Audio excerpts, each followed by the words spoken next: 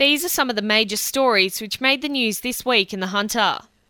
Police blamed squatters for a fire which severely damaged a disused heritage building at Lenihan on Sunday morning.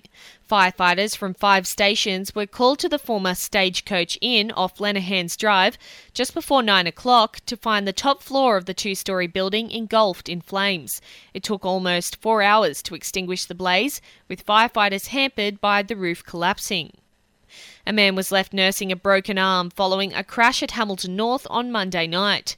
A 19-year-old woman was driving a Ford Festiva along Chin Chen Street at Islington around 9:15 when it's alleged she failed to stop for a random breath test.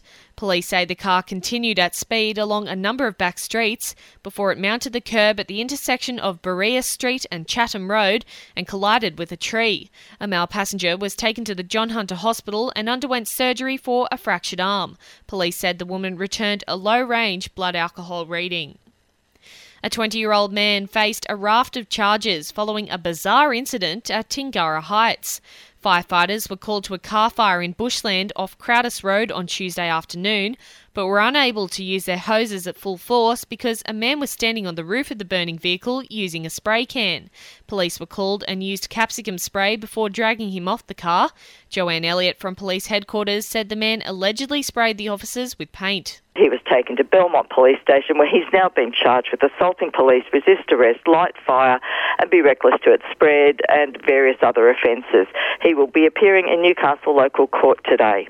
On Wednesday night, 4 men were involved in a violent robbery at Wallsend. A 25-year-old man was approached by the group at the corner of Metcalfe and Cowper Streets just before 10 o'clock. Senior Constable Justin Harano said the man was hit in the face by one of the gang before they made off with his watch, mobile phone and shoes. The man made his way to a nearby fast food restaurant and contacted emergency services.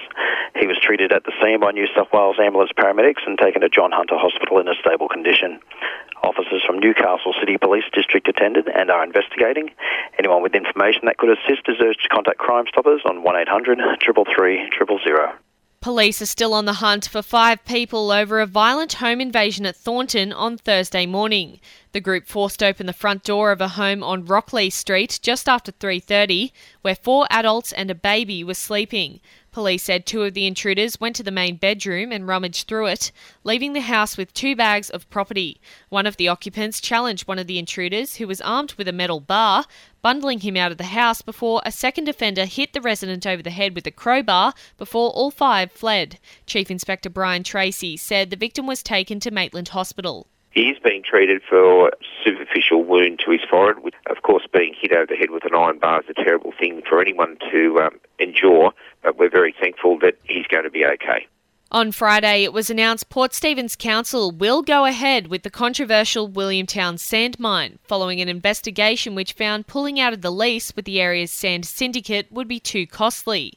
In response to residents' concerns, the council said they've placed hour-long restrictions on operations, and the facility will only be mining from the top of the sand dunes down to a prescribed level so as not to spread PFAS chemicals. Port Stephens councillor Paul Lamotti said the mine is needed to provide materials for population growth. With Sydney proposed to expand between now and the year 2050 from 4 million people to 8 million people, they need product. They need sand, they need gravel. So areas like ours, which are, within reasonable distance of Sydney, are subject to enormous pressure from the demands of for building materials.